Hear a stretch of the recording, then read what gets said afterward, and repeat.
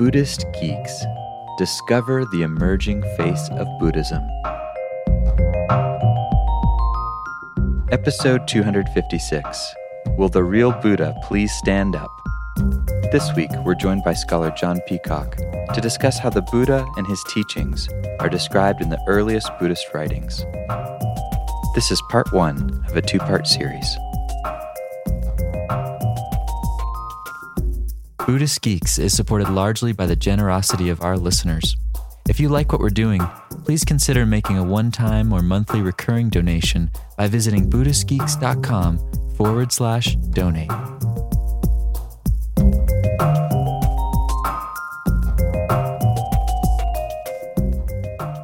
Hello, Buddhist Geeks.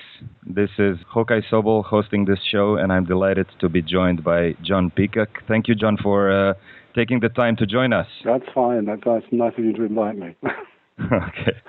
Now, just as a brief introduction to our listeners, John Peacock is both an academic and a Buddhist practitioner for nearly 40 years. He was initially trained in the Tibetan Gelugpa tradition in India and subsequently spent time in Sri Lanka studying Theravada.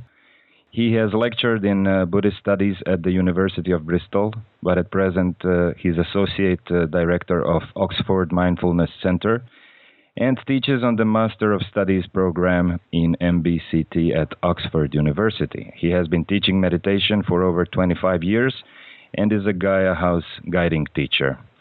So, John, let us plunge together into the interview. Okay. You have been focusing on early Buddhism lately, very much. That's right. Yes, the focus of both my practice and academic work has been looking at early Buddhism over quite a number of years now, probably about the last 15 years overall. Okay, so how would you define the early teachings or the early Buddhism? What are we talking about? Is it just a specific historical period, or is it also a specific layer of teachings at their very early stage of development? It's in a sense it's both, because it's the historical period in the sense that it's what I call pre-sectarian Buddhism.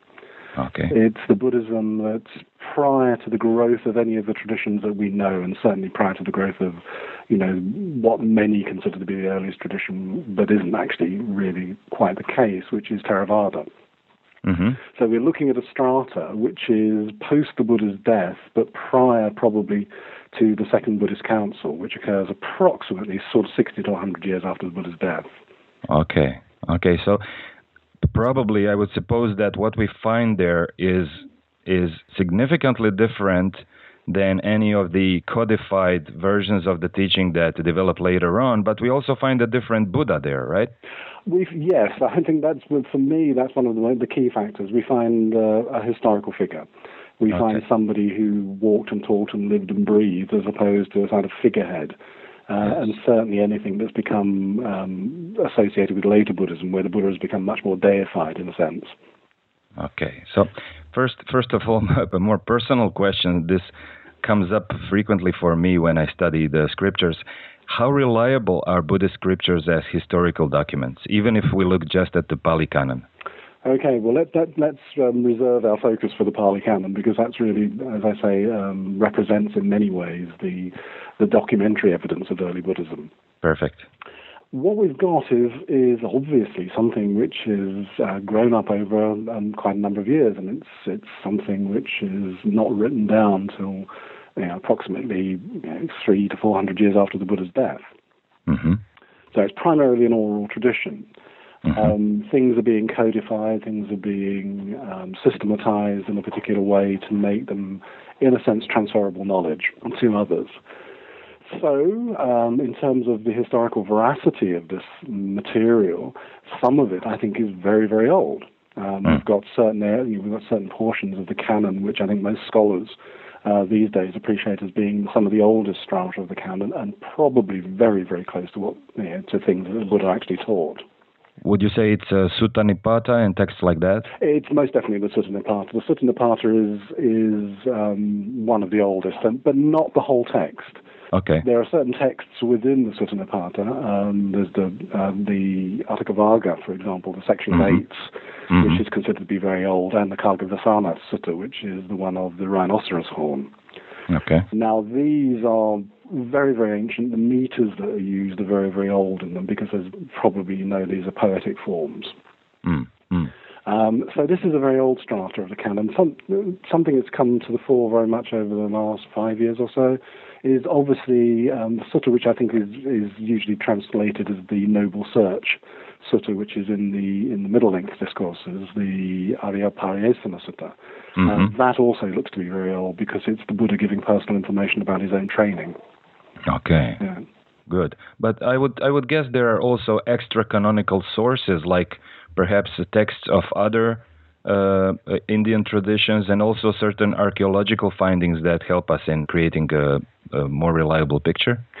It is. It's a very mixed picture because you're having to use an awful lot of different forms of evidence to actually substantiate what was going on in India at this period.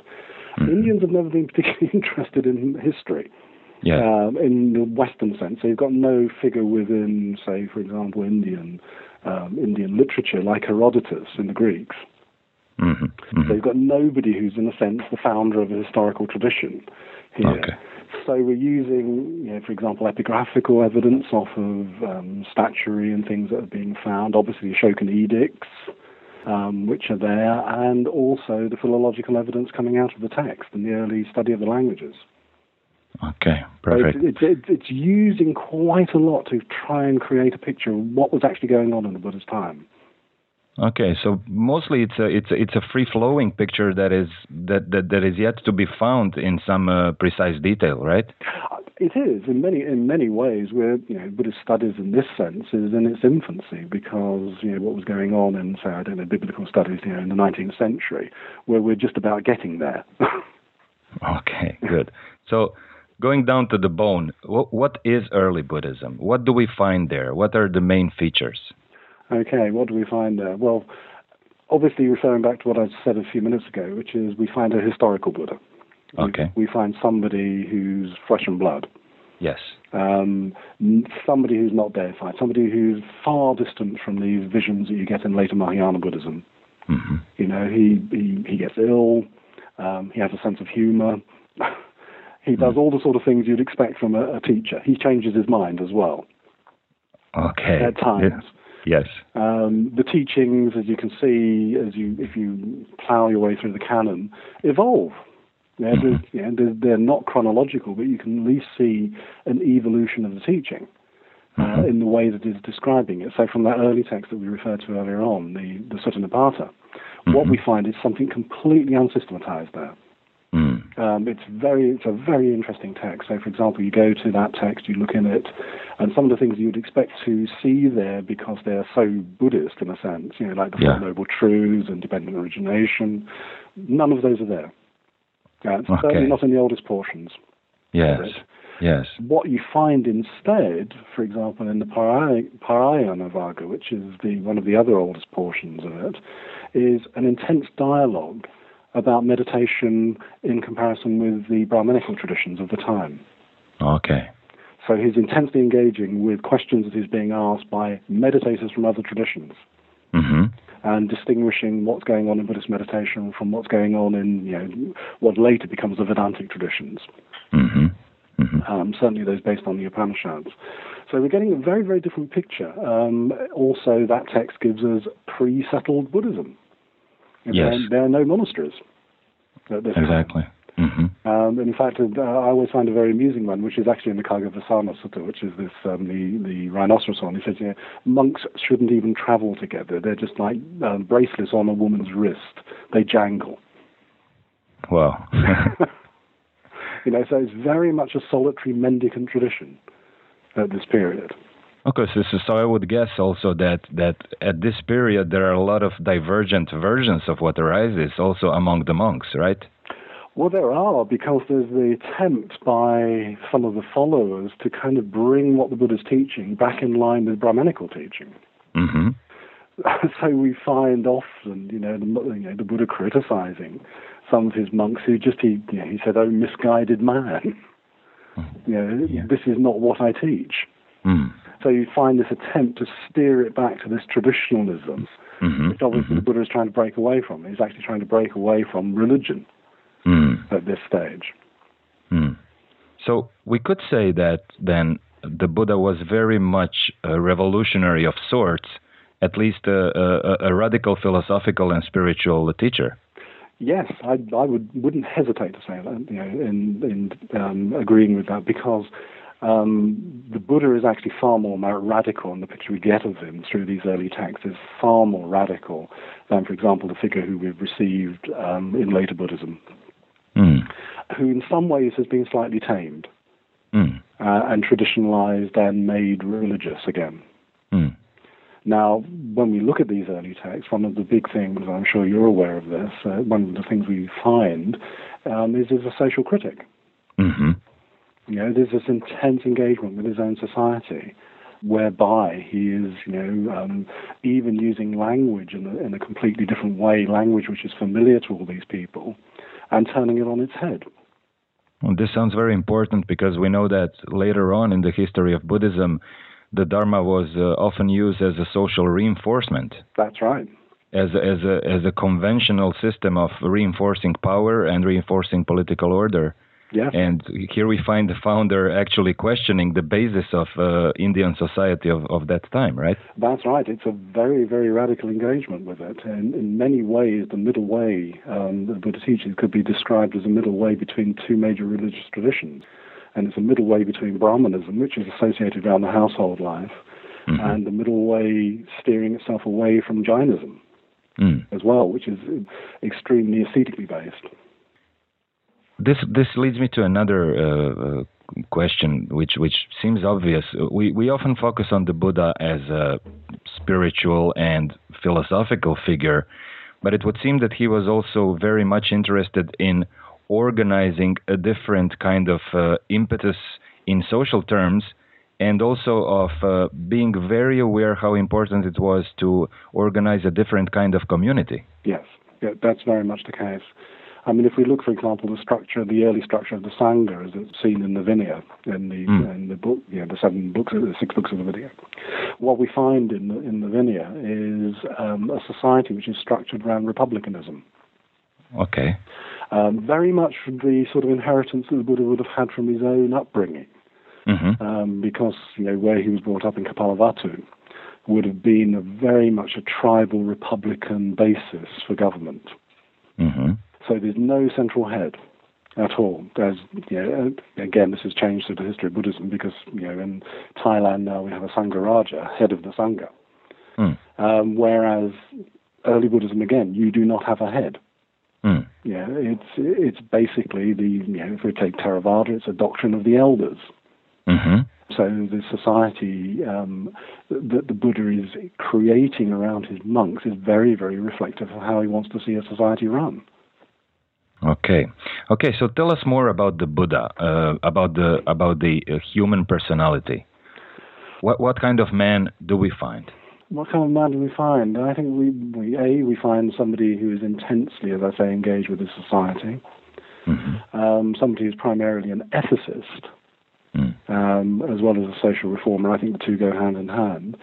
So he's not really what I call he's not a religious leader in that sense of the way that we talk about spiritual teachers and that in the modern world.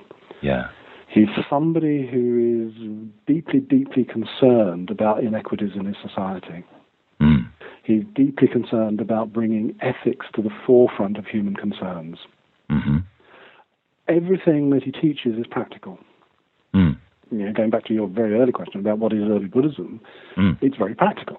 It's not philosophical. It's actually, if you want to kind of use philosophical terms, the Buddha is much more of an epistemologist. He's much more interested in knowledge and how things work than he ever is in ontologies.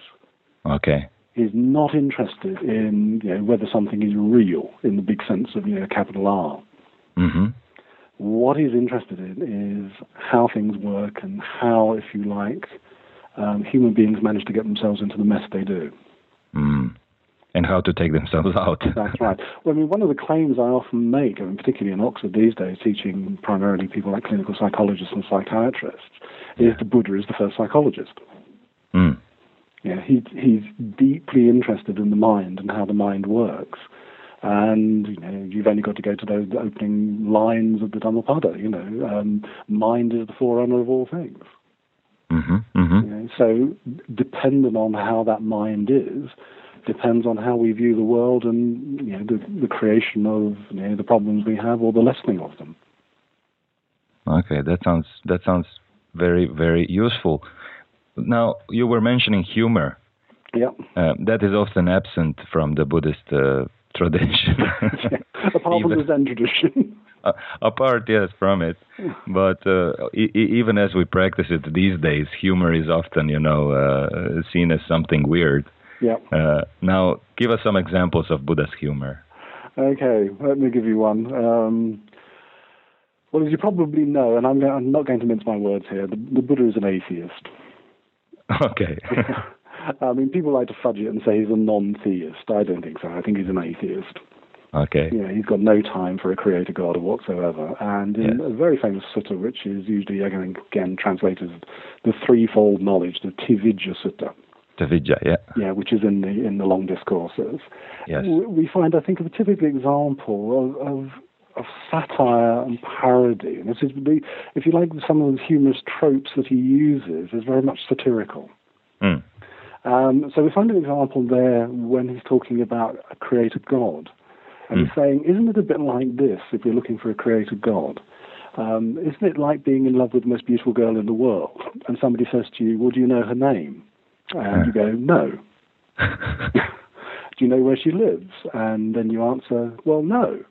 Do you know what her relatives are called? No. And there's a whole list of questions like this. And he just says at the end of this, and don't you think somebody who is saying these things, don't they turn out to be rather stupid? So he's equating this, with a futile search for something you can't possibly know. Yeah. and there are many examples like that where the Buddha is using satire, and he's often actually parodying things within, again, the early Indian systems, for example, elements of the Rig Veda and elements of the Upanishads. We find parody very much at the forefront. And the one thing, actually, this is not something I said, but something that the scholar Richard Gombrich once said, which is, the jokes are probably very genuine because actually jokes are not made by committees. They're individual, very much. And so when we look and we find this humor within the text, if you're talking about the historical Buddha, we've probably got something very close to what he said. Oh, that's good. Okay, so on the other hand, could we say something about Buddha's character? I think, again, this takes quite a deep engagement with the early text to discover this. But when you start to look at these early texts, and primarily we're talking about the Pali Canon, what you find is somebody, again, Sutta Nipata, somebody who's telling you about the impetus for their own journey. Again, this is in the Atthakavagga, it's in the section of the eights in the Atthakavagga, where he's saying, I look around and I see people, he says, basically like fish in shallow water flopping around. He sees enmity. He says, I look for somewhere safe to be in this world with all this enmity and with this sort of, with this kind of agitation that's there in the world, and I find no place that I can call home. And then he says, and I think it's a very powerful passage, I'd recommend any of your listeners to actually go to this passage and have a look at it, because he says, and then I look at people and I see buried in their hearts a barb like a fishhook. And he said, it's this, and of course this is a synonym for craving that he's talking about. He said, when this is removed, that the running around and the exhaustion that inevitably accompanies all the running around ceases. And what I always find when in fact I was doing this last weekend, I was reading this passage to a group, and you get a really tangible sense of somebody who's really revealing the impetus behind their own journey, the initial, the thing that kickstarts them into wanting to go into this journey. So we find somebody who's deeply, deeply concerned about the enmity in the world. He's deeply concerned about the inequities that he finds within the world. He redefines the notion of what a Brahmin is, who's considered to be the top dog of Indian society. We find, we've talked already, we find somebody who's humorous. Somebody who can get angry at times. We find that, and sometimes there's a particular sutta in the Middle Length Discourses where, for example, where the Buddha says, "Sometimes I have to speak harshly." It's actually on the Discourse on Right Speech, and normally, of course, one of the images that's come down to us of the Buddha as a figure is, of course, somebody who is always deeply, deeply speaking compassionately. Now, that might be the case, but it doesn't necessarily equate with being softly. Yes. Exactly. Yeah. So there is something very personal and very human also at the basis of his impetus. That's right, and that's one of the things I find that's so heartening about looking at this early material. And I would encourage people to go and look for themselves. Is that you do find somebody in a sense that you can identify with much, much more readily than this totemic figure that we often see in later Buddhism. Yes. Yeah. And also find a new sort of regard and respect, right? Absolutely. That's certainly the case for myself. I have a deep, deep respect for this person. I recently was conducting the tricycle tour around India. And actually, when I look at the enormous distances he walked between some of these sites which are associated with his life, and he was traversing backwards and forwards, and he was doing this into his 80s. Wow. Yeah. And that's another aspect I find that really resonates with myself anyway. That, for example, he is somebody who gets sick, he does get old, and he does die. And towards the end of his life, he's even joking about his decrepitude. He's saying, in the Mahaparinibbana Sutta, again in the long discourses, he's saying, the Tathagata, which is how he always refers to himself, he says the Tathagata is just like an old cart. He can only be kept going each day by being strapped up. So he's actually trying to make everybody aware of their human condition. And I think this is one of the things for me that's so powerful about early Buddhism. It's not about becoming something like some kind of Superman. It's becoming the owner of the human condition and really confronting living that humanity.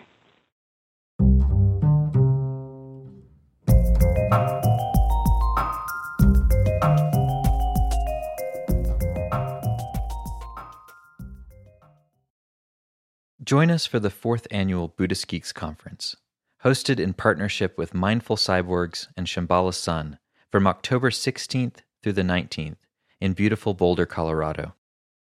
This year's conference will be exploring the convergence of Buddhism with modern culture and technology through informative keynote presentations, idea-packed TED-style talks, self-organizing community dialogues, and contemplative workshops and practice periods. This year's list of presenters includes the world's most quantified man, Chris Dancy, abbot of the Village Zendo in New York City, Roshi Pat Enkyo O'Hara, and pragmatic Dharma provocateur Daniel Ingram, as well as many others. For more information and to register, visit buddhistgeeks.com/conference. After nearly a year in private beta, the Buddhist Geeks Network is now open for any independent practitioners who want to engage in interdependent practice. You can find out more about the Buddhist Geeks Network by visiting buddhistgeeks.network. And if you'd like to join the community and join us in regular social meditation practice or other events that we host there in the network, all freely offered, you're very welcome to do so, again, by visiting BuddhistGeeks.network. Love to see you there.